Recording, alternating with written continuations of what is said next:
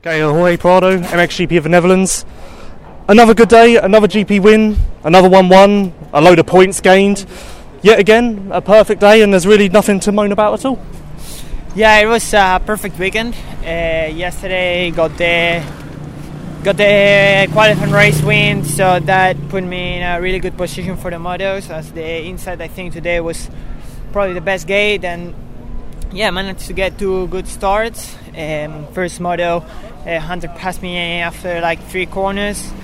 I went a bit wide and he just got me in the inside, but then I stayed calm and 4 laps later could make the pass for the lead in that first moto and lead all the way. And then second moto got the whole shot and could finish first. It was it was hard this weekend, not because really of the track, because the track was quite flat, so everybody could go pretty fast. Yeah. But the lappers, we had so many lappers and really slow that didn't make it easy to pass as well. So I think the most difficult thing today was just know how to go through the lappers, and I always try to get a decent gap in the first 20 minutes, so then the last 10 with the lappers I have some gap so I can play with a little bit. And I think the most difficult thing today it was the lappers. Did you think about the championship at all today? Because obviously it was possible for you to win it.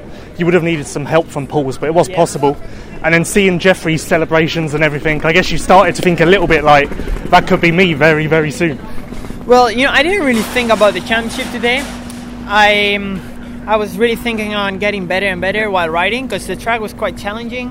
It was difficult to get the perfect rhythm, so I knew I could go faster than what I did. So every lap I was trying to improve, trying to see new lines, and then after that first moto of Jeffrey, see him winning and getting the title, I saw him also fighting with Tony and everything, and I just wanted to copy their riding style to the second moto, be fast like them. So I really didn't think about the championship. I was thinking more about getting better, because there's still a long way, because this MX2 is really important as well, but MXGP class it's the last step, So if I ever want to be like them, I need to improve. So that's what I did today, trying to improve.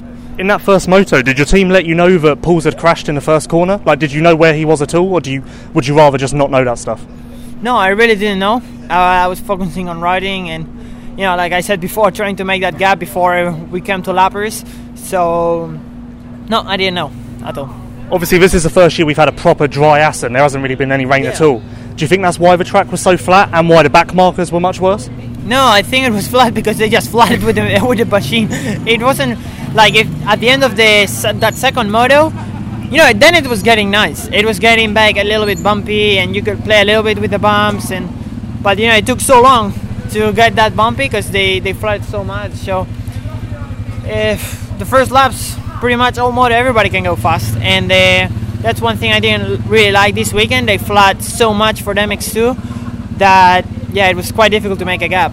You've obviously won more at this track than any other rider in MX2. So coming here, you must have good feelings, but do you actually like it? I know some guys think it's a little dangerous. Do you enjoy it out there? Well, it's weird to ride in this track because it's pretty small, and it's not so wide, and then in the dirt, it's like on Saturday in the free practice, you really need to get a good feeling with the track, because it's not like riding in Lommel. The dirt here, it's really special. So the most important thing is just to get a good feeling in this track. Now that you've got a nice cushion on Pauls again, I think you need to finish 16th in the first moto in Imola. That's obviously a nice position to be in, because you don't have to put a lot of pressure on yourself. You don't have to win. If Pauls starts getting a bit aggressive with you and pushing you, you can just back off. You're in a really nice position now, and that's got to be comforting. Well, I would like to end the last race on the top of the box, winning if I can both motos, or just winning the overall would be the best. I trained hard all this year, so coming to the last race, for sure I need to be careful with the points.